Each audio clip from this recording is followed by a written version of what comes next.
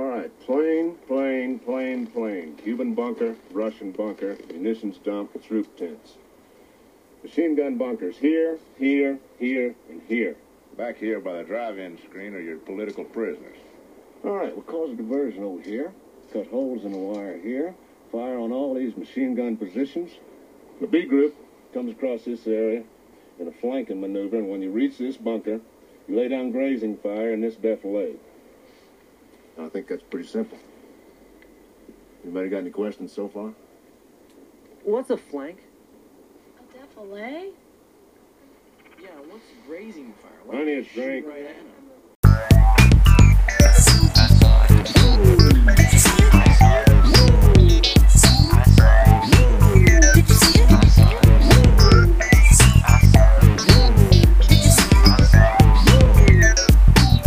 I saw it on Linden Street.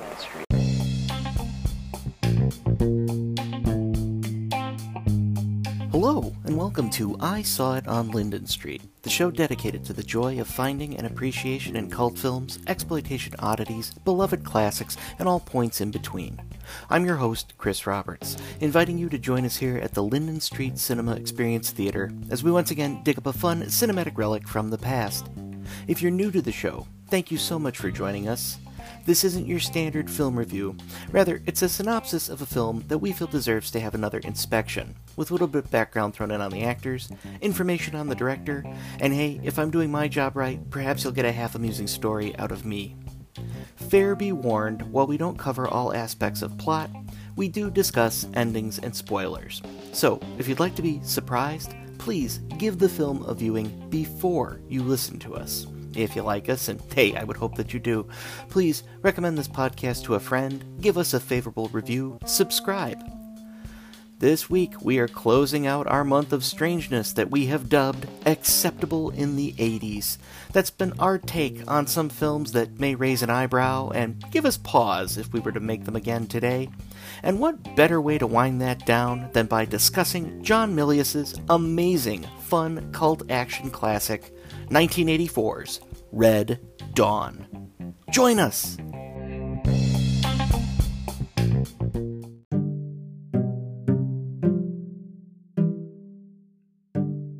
I had initially saw this week's movie back when I was around 13 or so, and for the record, I loved it.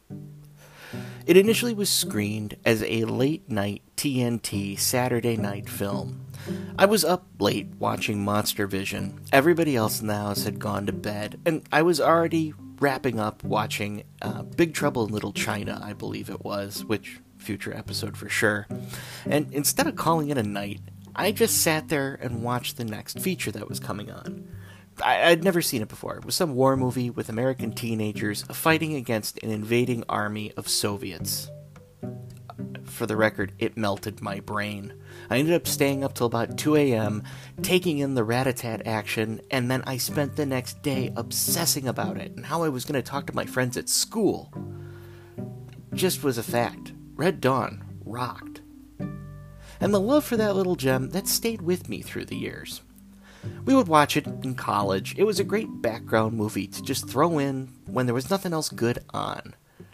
And then later, back in the day, my friends and I, back when it was still brand new, we would play Gears of War online. And man, in the cross-chatter, when we were exchanging dialogue, this film would be endlessly quotable and was used ad nauseum. Some great ones would be thrown out there. We were fond of, I got some heirlooms for you. Geez, what's up your ass? All that hate's gonna burn you up, kid. I'm just gonna stay here and listen to the wind a while, okay? Boy, say you and me are friends, so we will not die alone. And of course, the timeless last words to be shouted out, especially when you're about to be executed by the opposing team. Boys, avenge me! Was endlessly quotable, and truly those were simpler and happier times. Now, I know, once again, I'm going to be giving short shrift to the great John Milius here. And again, that's only because I want to hold off so I can give the man his proper due. But at least for the sake of putting us all on the same page, Milius at this point in time by 1983, he was having a real career high.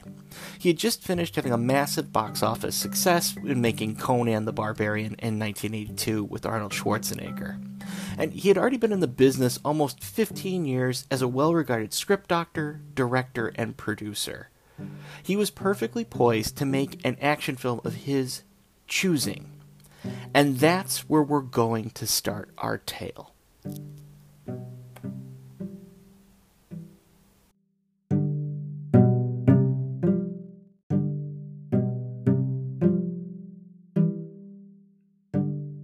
So how did this film come about? Well, oddly enough, former MGM vice president and well-known author Peter Bart would look back on the creation of Red Dawn as a great example in his mind of a good idea gone bad. You see, it started with a little film treatment that was penned by one Kevin Reynolds, director of our previous entry this month, The Beast, and the man who would go on to direct Robin Hood, Prince of Thieves, and Waterworld. Bart was himself intrigued by the story that Reynolds had penned. It's a little thing that was set in the near future. It was about an invading force of Russians and Cubans that end up infiltrating the southwest of the United States, and it forces a group of some Ted-odd kids to take to the wilds and form into a band of guerrilla fighters. Okay, sounds good, but there was some logic behind it. You see, over the course of Reynolds' initial script treatment, which was entitled 10 Soldiers, the teens involved would continue to change and turn on each other, which then would make it a reflection that there were no real winners in war, coupled with sort of a Lord of the Flies feel. So, yeah, there would be action, but it was action with purpose, and that purpose was a social commentary, and it had undertones of, well, anti-war. The project itself was optioned by then-producer Barry Beckerman, who pitched it to MGM, and that's when Bart got involved, kicking it up the line to then-studio exec Frank Yablans. Now, Reynolds wanted to direct. He wanted to bring his script to the big screen. It was going to be his first picture, but nobody, at least nobody aside from Peter Bart, as he would tell it, was really willing to give him a shot. They wanted a more seasoned director to be at the helm. And here is where the slippery slope of change kicked in. The studio brass under Yablans started to get ideas. And that's when MGM execs decided that they were going to bring in some outside help. It also didn't help matters that former four-star general and Reagan Secretary of State Alexander Haig was a member of the MGM board of directors at the time. To him, this was a prime shot to get himself into the movie biz permanently as a new civilian position. Teen movies these days were hot. People are loving what Stallone is doing with those Rambo sequels. Why don't we ditch this anti-war message, and we'll give this over to director John Milius? He's a renowned lover of both war and war films. How could this go wrong? Now, Milius himself had actually enjoyed reading Reynolds' script as it had been, but he was equally excited by the chance to revise and rework the script into something he wanted, taking ideas from Haig and some conservative think tank members from the day. The anti-war, smaller film, that was thrown out.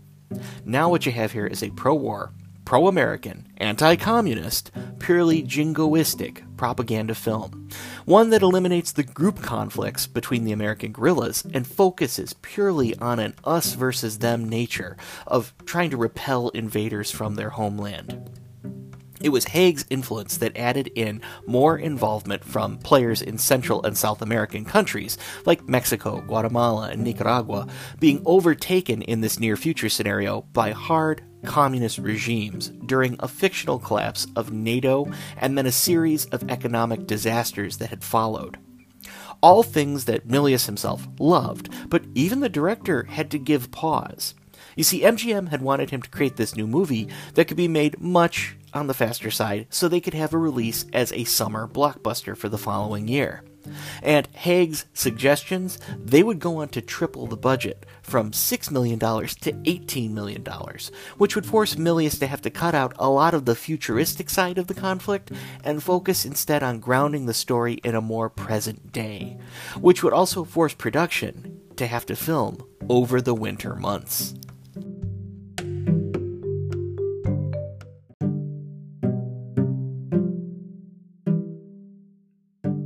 For casting, Milius used a mix of hot Brat Pack talent of the day and brought in established character actors that he had worked with on previous projects. Originally, both Charlie Sheen and real-life brother Emilio Estevez were going to play the respective roles of Matt and Jed Eckert, but Estevez was forced to drop out due to other commitments, and that older brother role was filled by Patrick Swayze, who had previously worked with Milius when he was producing Uncommon Valor with Gene Hackman, that would come out that same year of 1983. C. Thomas Howell was casted as Robert Morris, and Darren Dalton was cast as the character of Daryl Bates, which created with Swayze a mini Outsiders cast reunion, especially with the inclusion of William Smith, who played the role of Soviet Colonel Strelnikov. Leah Thompson and Jennifer Grey were each cast as the Mason sisters, and Brad Savage and Doug Toby were cast as Danny and Arturo, aka Aardvark Montdragon, respectively.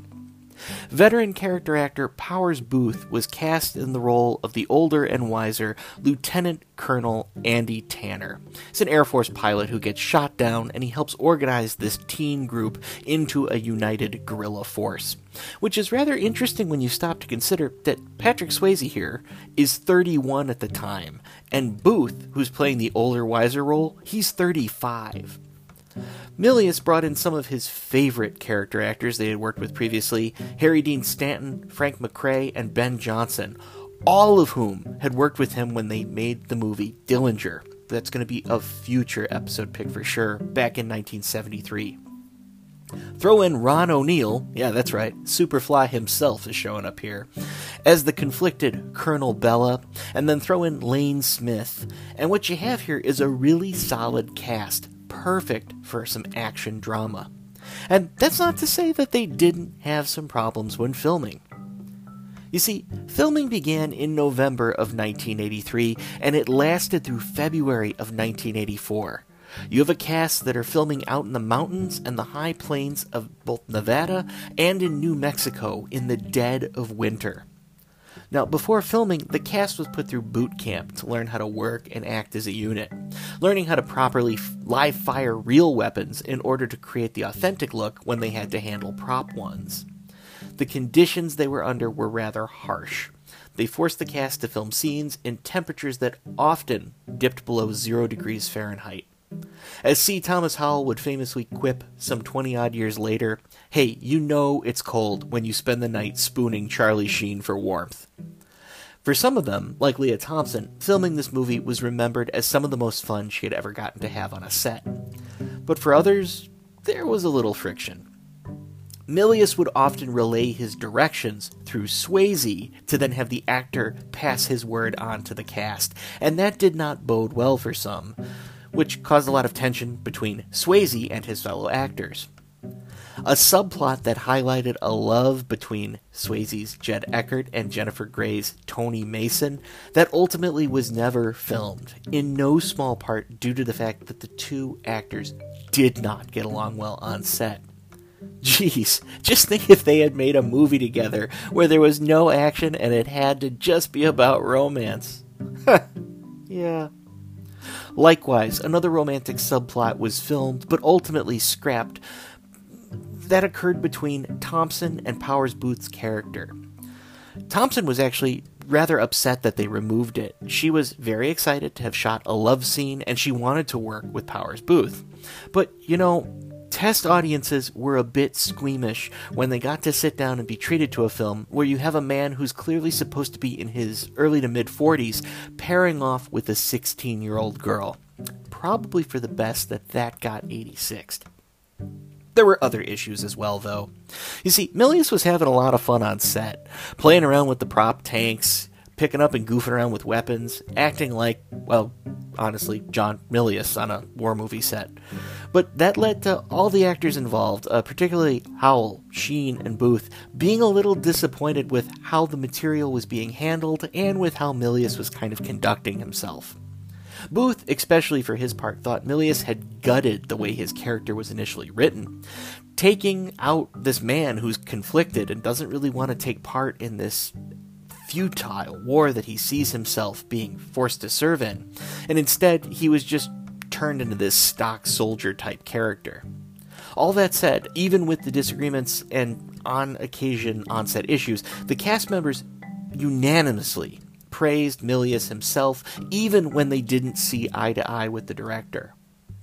Now, the setbacks also included filming the initial invasion scenes.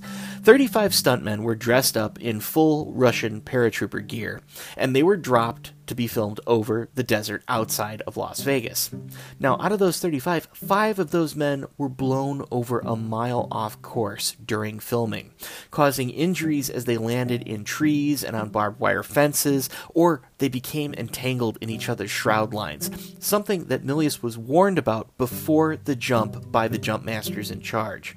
They were very concerned about both the weather and the size of the drop zone site, as well as just the lack of helmets for the men that were doing the stunts. You can't wear helmets, you're Russian paratroopers.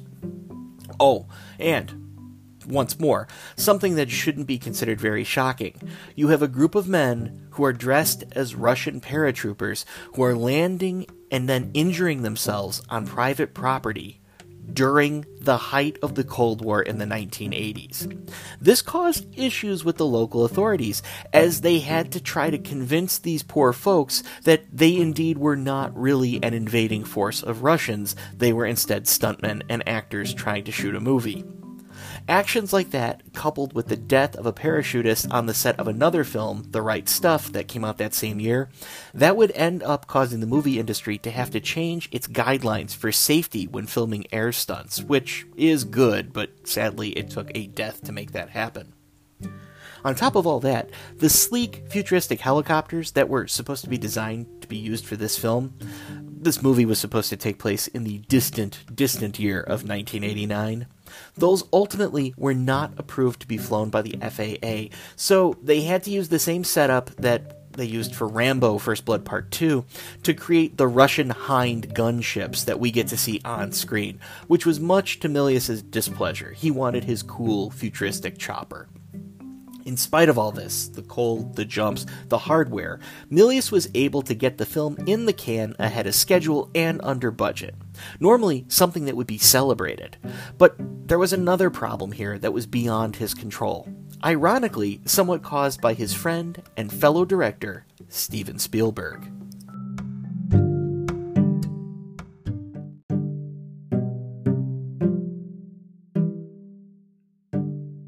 The movies were Indiana Jones and the Temple of Doom and Gremlins. Both were released in 1984, and both were associated with Steven Spielberg, although the latter was directed by the great Joe Dante and only produced by Spielberg. Still, each of those films was causing a great stir amongst parents in America. You see, both were released in theaters with the then rating of PG, but they contained rather intense scenes for the children who were flocking to the multiplex to take in what they thought would be some adventure and fun, or a friendly family holiday offering, who were not in the proper mindset to see some casual heart extractions, as you got with Temple of Doom, or death by blender violence, like you got with Gremlins. The MPAA was stuck. They were trying to self-regulate before protest groups would get the government involved. And once again, President Jack Valente found himself trying to overhaul the rating system to keep outsiders from spoiling Hollywood's good time. Taking a suggestion from Spielberg himself, the director said, hey, you should really just create a new rating. Something that would be designated to warn parents that the materials would be inappropriate for children, maybe under the age of 13, but it would not equal the kind of hard fare you would find with an R rating. Making it clear that this would be a film that couldn't just be taken in by mass audiences. Dubbed PG-13, it would be a rating that would go into effect on July 1st of 1984. Thus, Red Dawn, with its runtime of 114 minutes, and clocking in with 134 instances of violence per hour, or, if you would rather, I could break it down like this. You have 81 on-screen deaths of Soviet soldiers, 22 civilian deaths, and 7 guerrilla deaths. It would become the first film in history to qualify for this newly minted rating, even though it was not initially designed to be rated PG-13. Can you even imagine this film listed as PG? Ha! Dogpiling on that, a week before the film was set to make its debut, a horrific mass shooting occurred in a Californian McDonald's fast food restaurant, which caused MGM to quickly decide, for sake of good taste, they would cut a scene out where a bunch of heavily armed occupying Russian soldiers were shown entering into a McDonald's, brandishing AK-47s to eat their lunch, all while Soviet tanks would drive up and down in front. Again, all this was caused by factors beyond the filmmaker's control, but understandably, MGM did not wish to look tone-deaf and insensitive in the face of a public tragedy. But, folks, I'll tell you this, you've been ever so patient in sitting here and listening to all my bloviating. How's about I shut up and we get to that trailer? What do you say?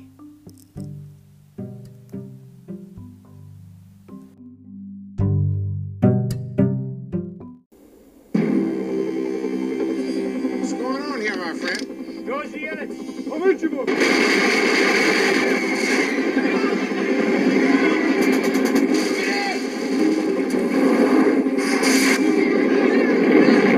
This is the emergency broadcast system. We are under attack by conventional forces of the Russian army. It is believed the lead waves were disguised as commercial charter flights. Communications have broken down with other parts of the country. Large areas of the Midwest may have been overrun.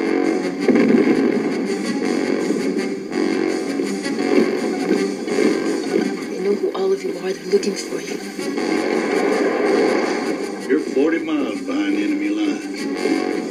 I just want to go home. They took a lot of people away. Where's my dad, Mr. Eckert? What if love somebody, Andy? I'm gonna die before it happens. They're gonna kill us. All of us. So why should we be different? Because we live here.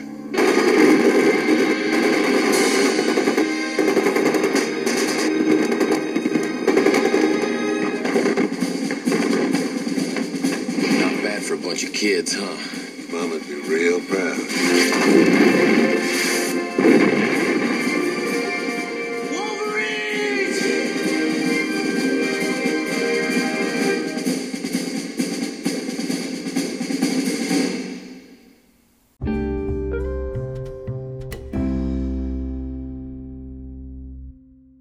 In the near future of the late 1980s, we're treated to an opening prologue that states, the Soviet Union suffers the worst wheat harvest in 55 years. Labor and food riots are in Poland, and Soviet troops invade. Cuba and Nicaragua reach troop strength goals of 500,000, and El Salvador and Honduras fall. Green's party gains control of West German parliament and demand the withdrawal of nuclear weapons from European soil. Mexico is plunged into revolution. NATO dissolves. And the United States stands alone. On a bright September morning in Calumet, Colorado, the students of the local high school are stunned as paratroopers rain down from the sky into the practice fields behind the school, opening fire and killing some of the first people they encounter, both teachers and students. Matt Eckert, as played by Charlie Sheen, and his friends, Robert Morris, as played by C. Thomas Howell, Daryl Bates, as played by Darren Dalton, and Danny, as played by Brad Savage, and Arturo, a.k.a. Aardvark, Doug Toby, flee to the parking lot, where they're picked up by Eckert's older brother, Jed, as played by Patrick Swayze, who spirits all of them out of town. The boys do stop at Robert's father's sporting goods store, and under the direction of Mr. Morris, as played by Ray Jensen, they supply themselves with guns, camping supplies, and food before fleeing up into the mountains to hide in the wilderness until all of this, quote, blows over. After a month of hearing nothing, Jed, Matt, and Robert end up sneaking back into town, looking both for information and supplies. They learn that the town is now under control of one Colonel Bella, as played by Ron O'Neal, and he's part of the joint Cuban, Nicaraguan, and Soviet forces who are occupying the United States. The trio learns that their parents have been sent to re-education camps, and they sneak over to the fence line to have a conversation with Matt and Jed's father, Tom Eckert, as played by Harry Dean Stanton, who greets them warily with a bloody nose and a sad, sad disposition. Boys? Matty? Jed? Daddy? Don't talk, don't say anything. Let me look at you.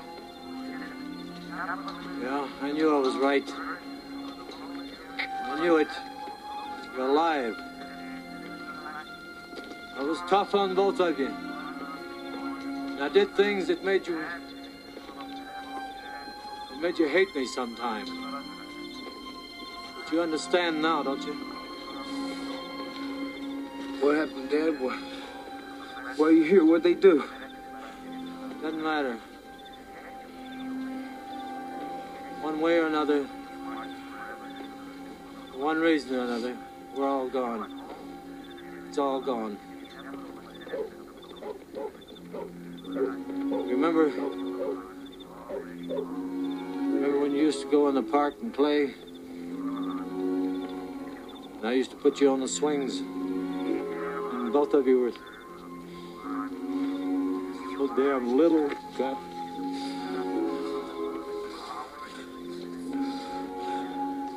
I remember all of it. Well, I ain't gonna be around to pick you up when you fall now. Both of you gotta take care of each other now. I'll never see you again, Dad. Yes, you will. I don't want to hear that, Matty. What happened to Mom, Dad? Where is she?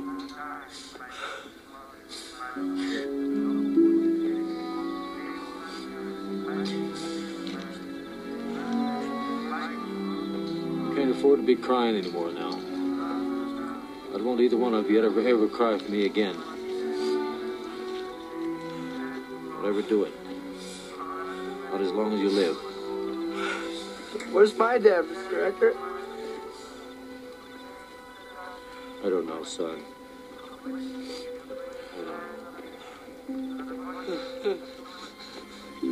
Go get going now. Get out before they find you. Dad? I love you.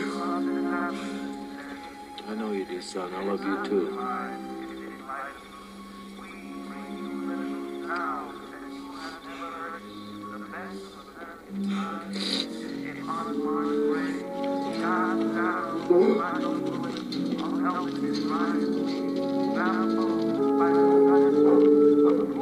Boys!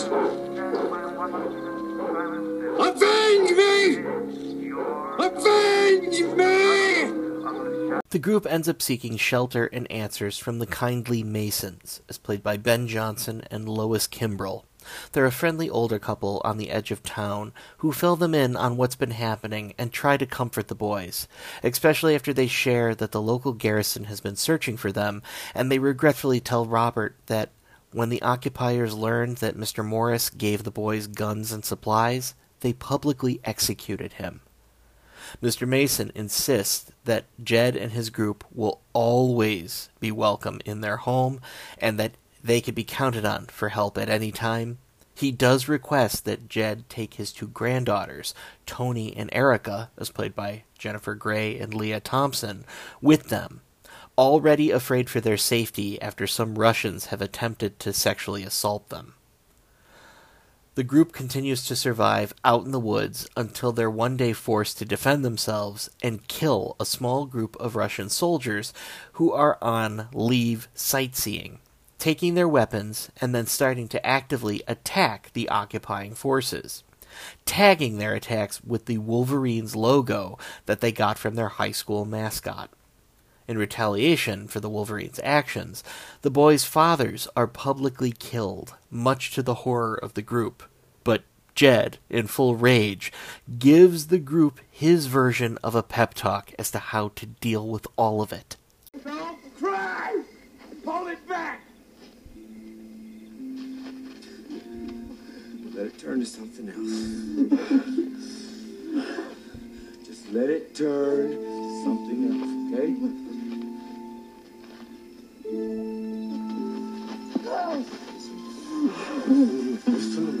Listen. Don't cry. Don't you ever cry again. As long as you live. As long as you live, never do it. You hear me?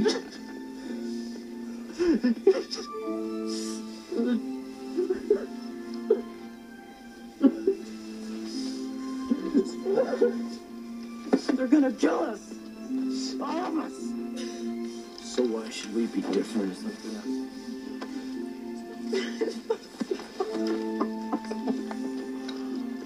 Let it turn to something else, Mary. Let it turn. Let it turn. While out patrolling, Erica encounters a downed Air Force pilot who reveals himself to be Lieutenant Colonel Andrew Tanner, as played by Powers Booth. It's he who fills Jed and the group in on the current state of the world now that World War III has officially started. And he notes that they're currently sitting about 40 miles away from what is now known as Free America. West Coast. East Coast. Down here's Mexico. First wave of the attack came in disguised as commercial charter flights, same way they did in Afghanistan in '80. Only they were crack airborne outfits.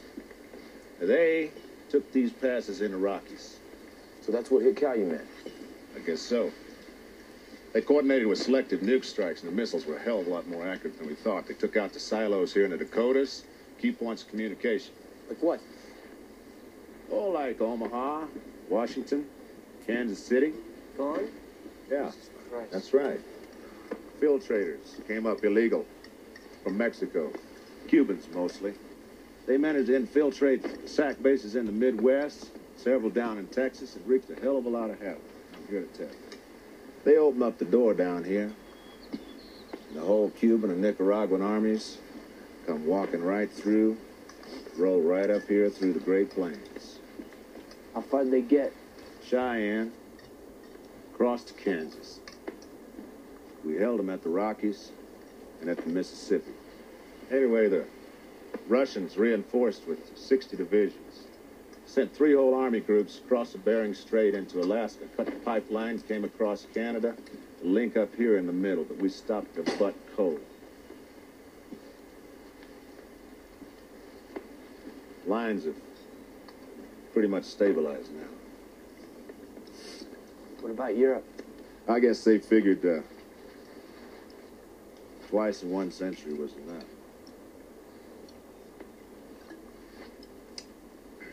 They're sitting this one out. All except England. They won't last very long.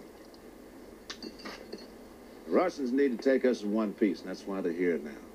That's why they won't use nukes anymore, and we won't either, not on our own soil. The whole damn thing's pretty conventional now. Who knows, maybe next week will be sore. What started it?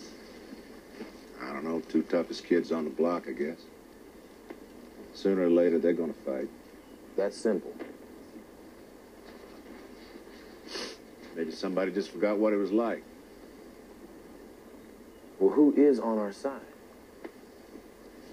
600 million screaming Chinamen. Well, last I heard, there were 1 billion screaming Chinamen. There were. Tanner ends up organizing the group and gives them further training both in weapons and tactics to use against the Soviets, which leads to them successfully attempting larger and bolder raids against the occupying forces. During a trek to the front lines, the group finds themselves turned from observers to participants in a pitched battle between some Soviet tanks and some forces from the United States. And while they are successful in stopping the armor that's rolling by them, Tanner and Aardvark are killed in the exchange. The winter, though, rages on, and more specialized units are brought in to continue the hunt for the Wolverines. Jed and his group do manage to ambush and kill a Spetsnaz unit, and they realize that they've been tracked there with a homing beacon, learning that Daryl has made an unsanctioned trip into town where he was captured, and thus forced by his collaborating father, as played by Lane Smith, at least under the threat of torture, to swallow a device. Enraged, Jed executes the last of the Russian soldiers, while Robert steps in and kills Daryl for his treachery when the rest of the group refuse to. Where is it? Where is it? God damn it! Where's the bug? They made me swallow it. Daryl, what have you done? I went into town. It got caught. And we got caught! Why? Because you said we couldn't. You told him where we were, didn't you? You told him. My father turned me in. Oh, God, they did things you can't imagine.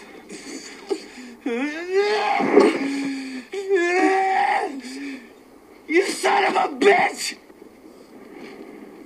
You want blindfolds? This is violent the Geneva Convention. I never heard of it. Dogface! I show you how Soviet dies. I've seen it before, pal. This isn't happening. This isn't happening. Jed, let him go! Shut up, Danny! He was one of us! Shut up! He told him where we were!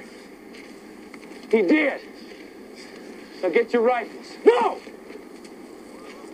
What did you say? I said no! We're not doing it! Boy, say it to you, our friend, so I will not die alone.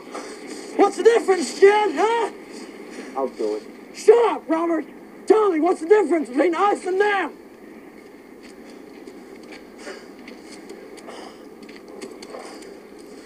Because we live here.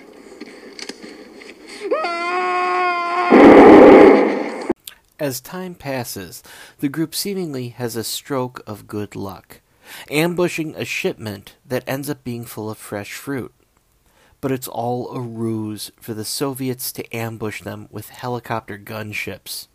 The group is able to barely repel the aircraft with rocket-propelled grenades, but in the exchange, Robert is killed and Tony is mortally wounded.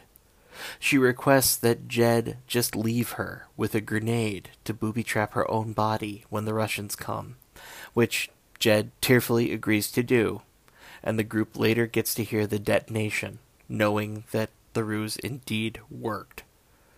Jed and Matt then insist that Erica and Danny escape over the border into free America, noting that, hey, somebody's gotta survive this.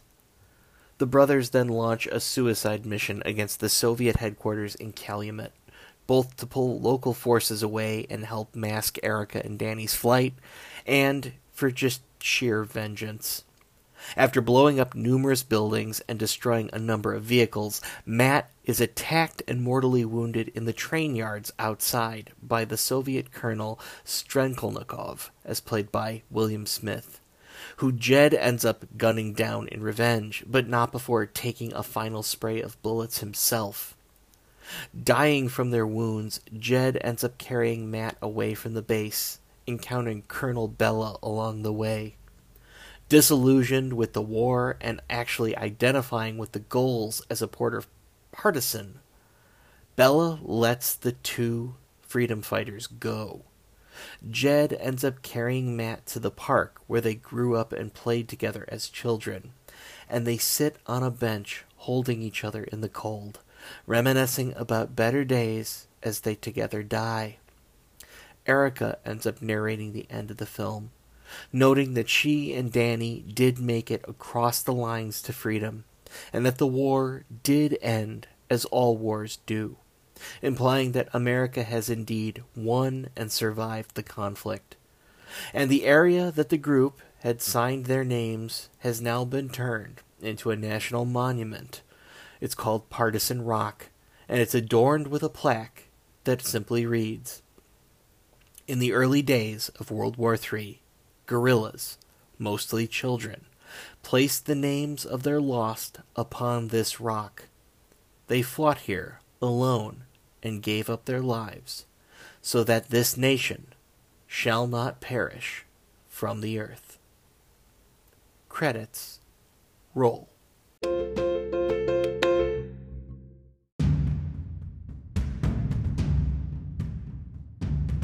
So where do we even begin?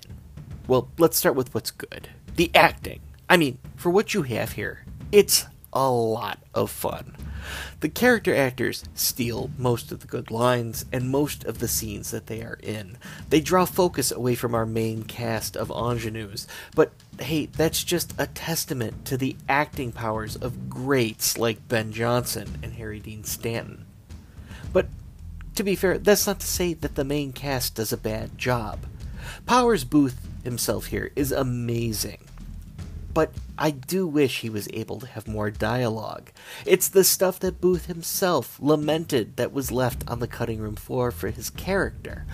It would have been awesome to see him not so much have that relationship with Erica, but more just show him to be a man who's so tired of fighting, and to have mixed feelings about what does it mean to live now in an occupied, invaded country.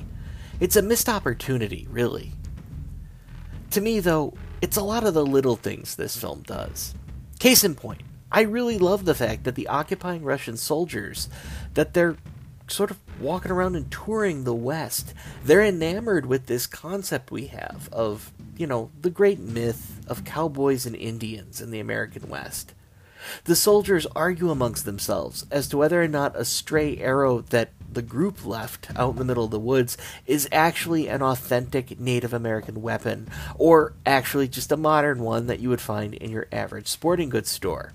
You have the soldiers arguing amongst themselves whether or not it was made from the melted down swords of Cossack cavalry officers, or if it was made by Native Americans slowly working bone into a high polished sheen to explain the fact that it looks like it has plastic fletchets as opposed to feathers. Hey, that leads me to another thought, though. This film is interesting as well. Aside from the concept Colonel Bella, the occupiers, the Russians, or at least to the lesser extent the Cubans, who are depicted here, they're extremely one-sided. They're either completely ruthless characters or they're total buffoons. They're not allowed to be anything that is relatable, right? In this way, Milius really draws a line. It's us and them, and the them is not really relatable for the average viewer, because they want you to focus on the fact that you're supposed to love and respect the Wolverines and root for the destruction of and hate these occupying characters. There's no average, quote, communist in this movie. They're all just of a certain kind. Does that make this film jingoistic? Well, yeah, from a certain standpoint, most certainly. But it wasn't as if the other films of the day, fitting into that Sylvester Stallone, Chuck Norris vibe, if they weren't. I mean, we had other movies going on that were reminding people of the dangers of communism, and that glorified blowing up practitioners of communism on the big screen. You could make the argument that it was just another advocate for the glorification of violence on behalf of the nation for the day. Oddly enough, at least in early interviews, Milius would tell people that he viewed this film as being exemplified for showing the futility of war, pointing out that these kids are fighting and dying, and they're doing it all just to be remembered as names on the rock at the end of this film, the coda to this whole story. Now, to viewers that watch the film and walk away thinking these people fought and died just to be names on a monument, and that's it, I don't really buy that, especially when you think of the closing quote that the filmmaker chose. Look, I'm not saying that the man was superhuman or we should put extra weight into the words, but if you are tying in a quote from Abraham Lincoln to the end of your film, you can't then turn around and say something is lacking a certain level of gravitas and you're trying to back away from it. You're using a Lincoln quote. You're using it to strengthen the opinion that what people are doing matters. And when it comes to this film being about futility, I honestly think Milius is full of shit. He's talking out of both sides of his mouth. He wants to have it both ways. This is a pro-war film for what it views as being a just conflict. And by the way, even if you don't agree with it, it at least tracks with logic so you can understand it. And that's the difference. You can enjoy something and still not agree with its fundamental being. It can just be enjoyed for being entertainment. You don't have to try to backtrack and throw in a bunch of extra information that says, oh, by the way, this is also an anti-war film. I don't think it is, and it doesn't have to be. Not everything has to be enjoyed by all parties, nor does not everything have to be always to all people. You can make a position on the hill and die there. It's all right. But that begs the question, is this a good movie? Well, from a certain standpoint, no. It's silly, it's ham-fisted, it's overly simplistic in its approach to how it gives this story context and how it shows itself. But the Wolverines are such a great example of red-blooded American patriots. Their efforts are so successful against an occupying force, it's hard to say they're not inspiring to their countrymen. And it's hard to believe that they wouldn't keep their fellow people abreast of what's going on, that they wouldn't inspire more of their countrymen to take up arms against these invaders. You know, the way a real insurgency would, especially at this level. The answer to why is that movie not more, I don't know, realistic? Well, here's the thing. It's a movie. And more to the point, it's a B movie. And a fantastic one at that. But it's a B movie that is trying to garb itself in the guise of some A-list fare. That doesn't mean that the plot, from a certain point of view, doesn't make sense. But it's a lot of fun. And it's over the top.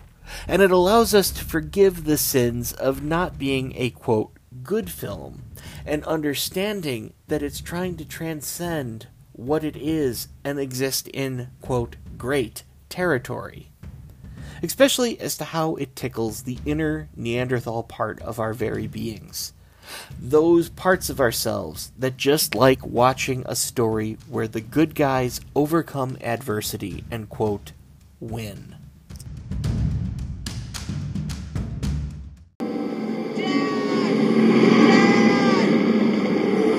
What's happening? What's happening? I mean, they're shooting at everybody. Shoot at you.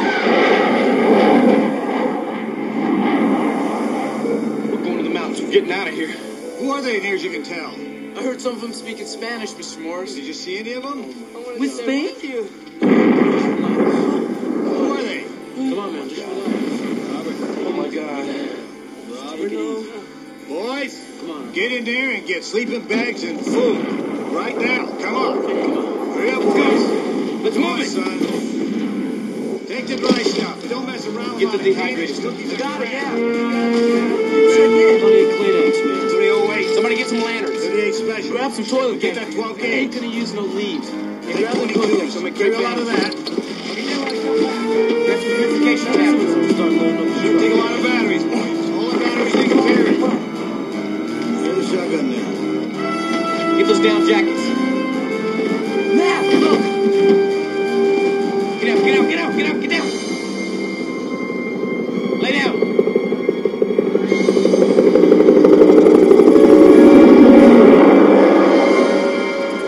Is it ours? I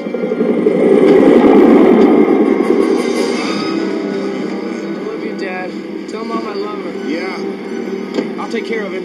All right, come on, boys. Just get out of here. Come on. And don't come back here. No matter what you see or hear, don't come back. I'll come and get you soon enough.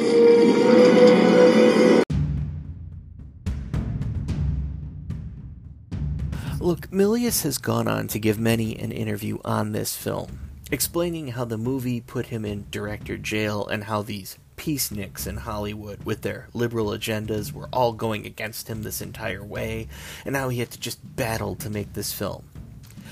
I'm not going to call the man a liar, but I think it's just, well, it's Milius's way to have fun and to make things consistently about the man versus the system, in this case himself versus Hollywood.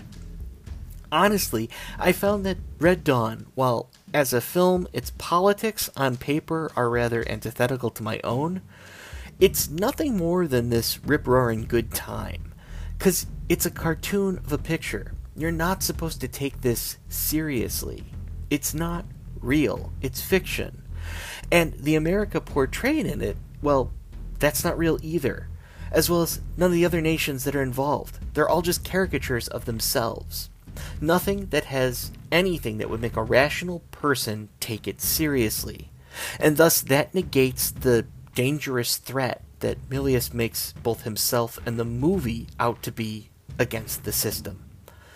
Honestly, I've met die-hard Stone Age conservatives as well as liberal hippie pinkos who both love this film with equal measure. And that's because it's frivolous mind candy that can be enjoyed by all parties.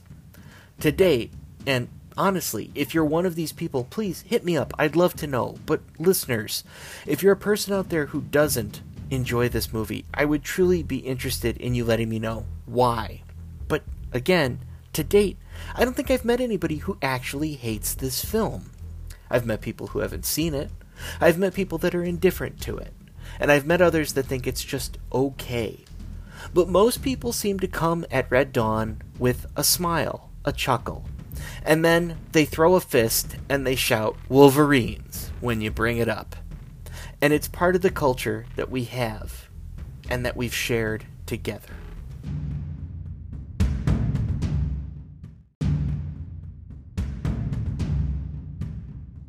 So I can hear you out there. Chris, how was the film received? Well, when it comes to Red Dawn, it was a bit of a mixed bag. Released into theaters on August 10th, 1984, Red Dawn experienced a critical response that was, really at best, fair to middling.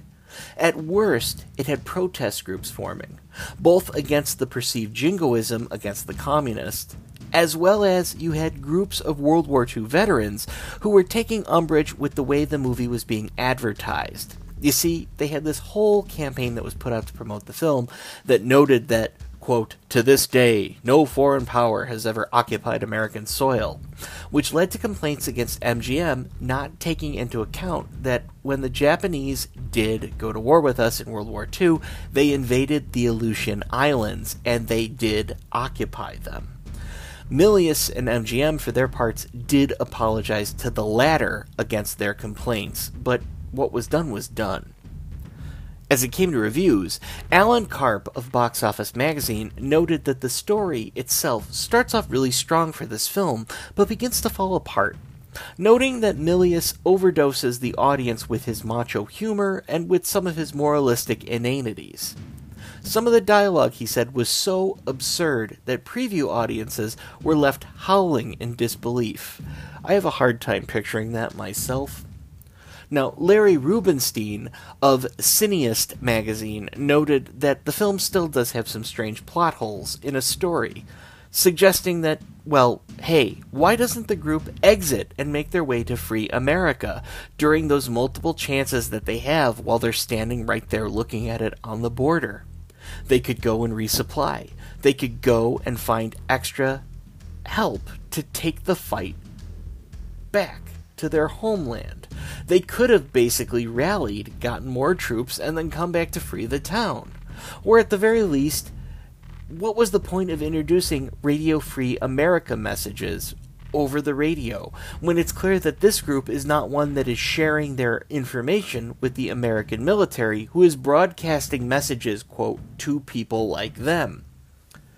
Now, the New York Times was rather split on the parts of the film that it found odd. They had both of their in-house reviewers commenting on it.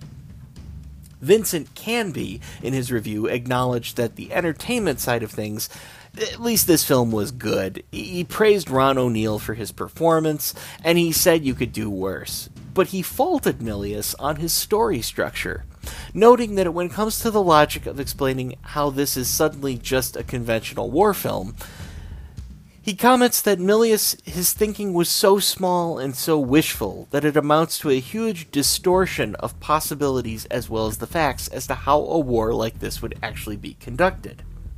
His counterpart at the New York Times, Janet Maslin, was seemingly even less impressed, commenting that the on-screen jingoism that is seen here is, well, kind of disturbing.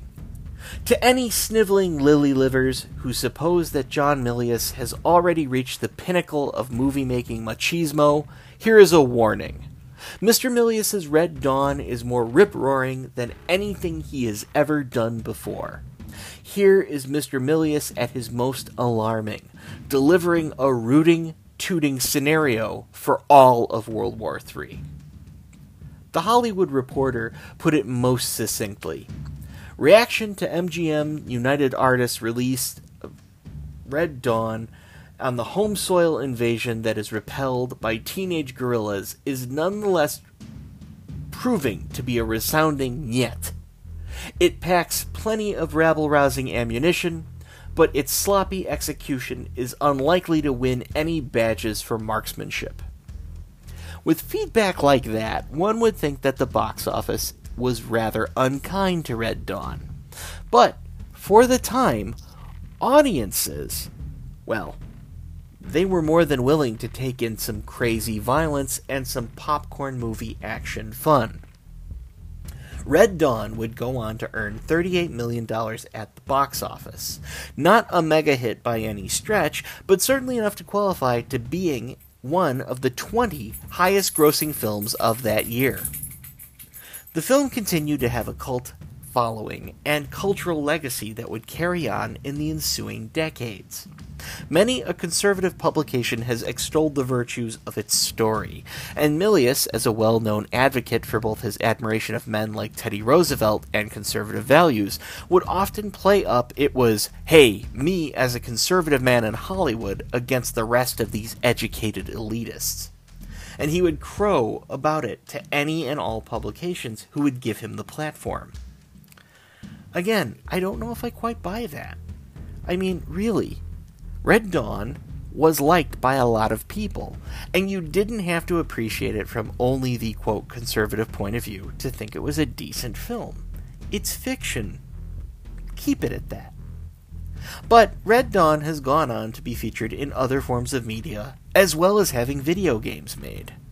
See, the love of this film has been covered on shows like Scrubs, and it's been parodied on shows like South Park.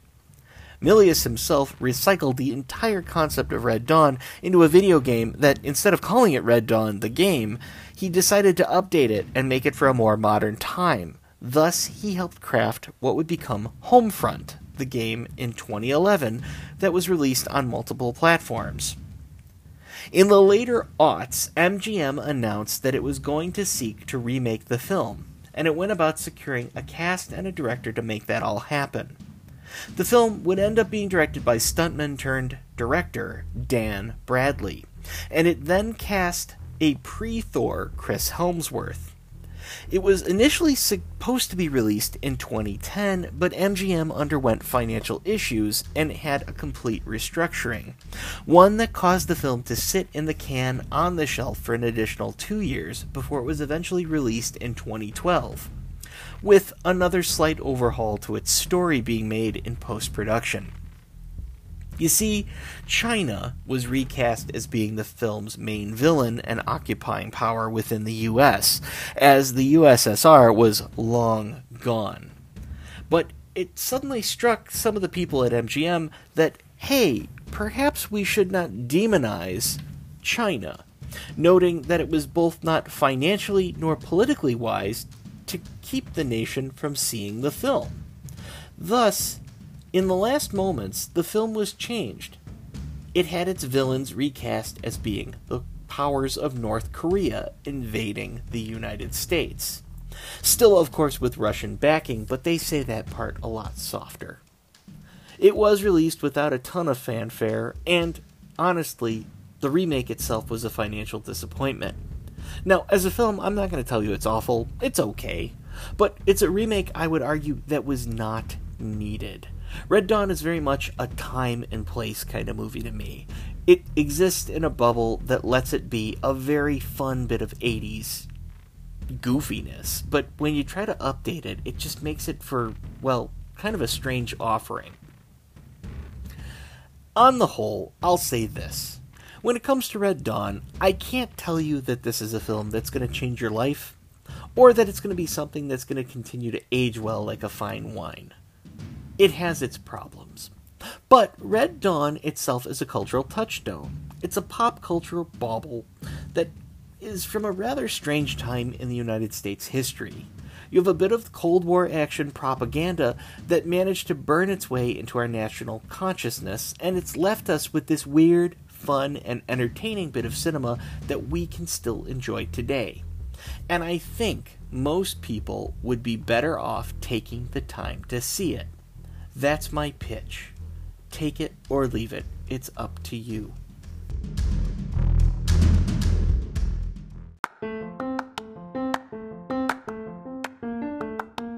The version of Red Dawn screened here at the LSCE was the 2012 Blu-ray. Now, I have to tell you, much like the Evil Dead films, Red Dawn has had multiple versions and re-releases both on DVD and Blu-ray, with minimal differences between those versions. Mostly it's cover art. This one comes with trailers, a making-of featurette series, and interviews with the cast.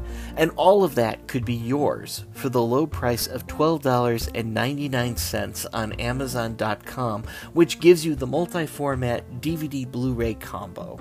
Something I would argue which is a steal for what you get here. Now, remember folks, we don't get anything here at the LSCE for actually telling you where you buy your movies from. We just feel that in this day and age, it's important to still continue to support physical media so that these fine companies who own the rights to these marvelous movies will keep releasing the content that we all know and love. And at the end of the day, isn't that really what you want? More of the stuff that you love? Besides, Red Dawn is such a goofy bit of a good time. With its over-the-top action and cartoonish acting, how can you not enjoy having such a thing as a copy of your own? So, what are you waiting for? Get out there, get yourself a copy of Red Dawn today.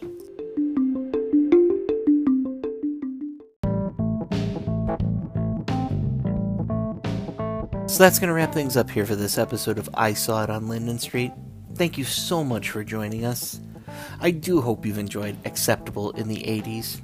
Next month is going to see us usher in October with a new cinematic theme that we're calling Tastes Like Chicken. So we hope you're going to join us then. Still can't get enough of having old Chris in your ears? Hey, I understand. Well, I was lucky enough to have sat down with the good, amazing folks of the Videorama podcast, and we got to discuss a really marvelous 80s, reality-bending, Lovecraft-inspired horror offering that is From Beyond. That should be posted mid-week here, and that's certain to hopefully entertain and inspire. So be on the lookout for that. We will be posting a link to it. If you like what we're doing here, that would be the LSCE Dachshunds and myself, please give us a favorable review on Apple Podcasts and hit that subscribe button. Or hey, just do that wherever you're listening to us on. You want to leave us a fun review? Hell, I'll read it here and give you a shout out on the show. Just consider it my way of saying thank you for recognizing the love that we have for cinema. Please swing by, check out our website, lscep.com, where we have articles, episode links, and comics for you to peruse. I'm proud to announce that we've been added to Amazon Music, so if you have an account, simply say, "Hey Alexa, play I Saw It on Linden Street" today. We're also featured on Podchaser. That's a podcast database for listeners and creators alike. Find us there. Give us a follow and a review if you could, please. And hey, feel free to do that to any of the lists that we're a part of to give us a boost in those rankings. The more reviews we get, the increased likes we get, that affects those marvelous algorithms that makes us more searchable. And then we get to share more of these films with more people. And you want that, don't you? Of course you do. As always, if you'd like to get in touch with us, make a comment, ask a question, send us wonderful things, please email us at lindenstreetcinemaexperience@gmail.com. If you'd like to be even more personable or you wish to contribute a segment to the sidecar, please send us an audio message by way of Anchor. That's a free and easy app to use. So, until next time, please take care out there, wash your hands, wear a mask, stay healthy, and remember, life's too short not to live in the past. Take it easy out there, everybody.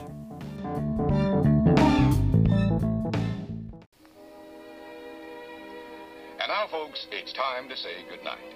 We sincerely appreciate your patronage and hope we've succeeded in bringing you an enjoyable evening of entertainment.